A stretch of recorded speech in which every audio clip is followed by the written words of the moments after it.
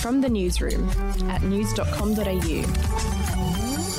Hi, I'm Bronte Coy. And I'm Andrew Bucklow. And this is the latest from the newsroom. It's Tuesday, the 7th of September. Victorian Premier Daniel Andrews has lashed out at the federal government. He's livid over reports that vaccines earmarked for Victoria were secretly sent to New South Wales instead. I signed up to a national plan to vaccinate our nation, not a national plan to vaccinate Sydney.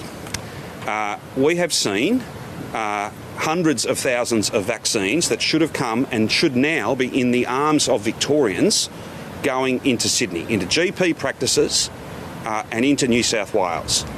This was not announced. This was done without anyone knowing. And the Commonwealth have got caught doing it. So it needs to stop. Victoria recorded 246 new cases today. In New South Wales, there were 1,220 new infections and there were 19 cases in the ACT. In other news, Guy Sebastian has issued an emotional apology after posting a message urging Australians to get vaccinated. The singer was one of many musos who posted about the Vax the Nation campaign, which encourages people to get jabbed so that live concerts can resume. But Guy has now deleted the message, saying it was posted to his socials without his direct involvement. Whilst I, like everybody else in my industry, I want things to get going again, it is not my role to communicate in the way that post was communicating. I would never, ever tell people what to do when it comes to their personal health choices. I'm very sensitive of it, not only on a public level, but even in my personal life with people who have circumstances that they have to consider when making these choices. So I just want to say I'm really sorry.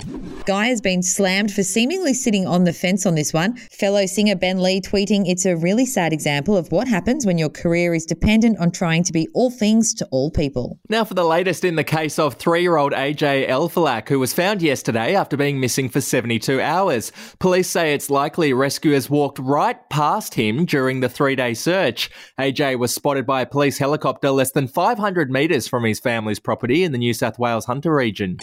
There is no doubt emergency services during that search passed closely by the little boy, who may have even been sleeping at the time.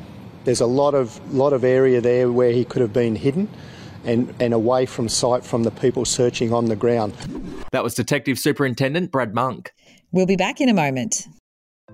Hey, I'm Felicity Harley and I host Healthyish, where we chat to experts, influencers and people in the know from around the globe to arm you with the knowledge to make healthier decisions for your mind, body and soul. I think if we're going to be focusing on health, like sleep is probably the biggest component of that. I think sleep is the cornerstone. Like choose the harder option, because I've never woken up and gone, I regret that run that I went at 4 a.m. I've never done that. Search for Healthyish and Extra Healthyish wherever you get your podcasts. Channel 9 news presenter Peter Overton has revealed that he once headbutted Angelina Jolie. Oh. Overton spoke about the awkward incident on Nova's Fitzy and Whipper. And we were at I think it was the Odeon Theatre in Leicester Square in London for the big premiere of one of her Tomb Raider movies. Yeah. And I was front and centre of the red carpet behind the rope. And the producer said, "Hey, when she comes through," because I'd interviewed her for a couple of hours, "give her a kiss." I said, "No, I'm not giving her a kiss." She said, give her a kiss. I said, "I'm not going to do it, okay?" He said, "It'll be a great moment." I said, "Okay." So as she came close, I went in to give her a kiss and I just headbutted her.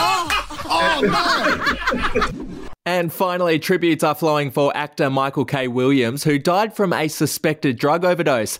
The 54-year-old was best known for playing Omar Little in The Wire and Chalky White in Boardwalk Empire. Want news.com.au with fewer ads and member awards? Get news.com.au premium today at news.com.au/premium membership. That's it from the newsroom. We'll be back with another update soon. Your headlines from news.com.au.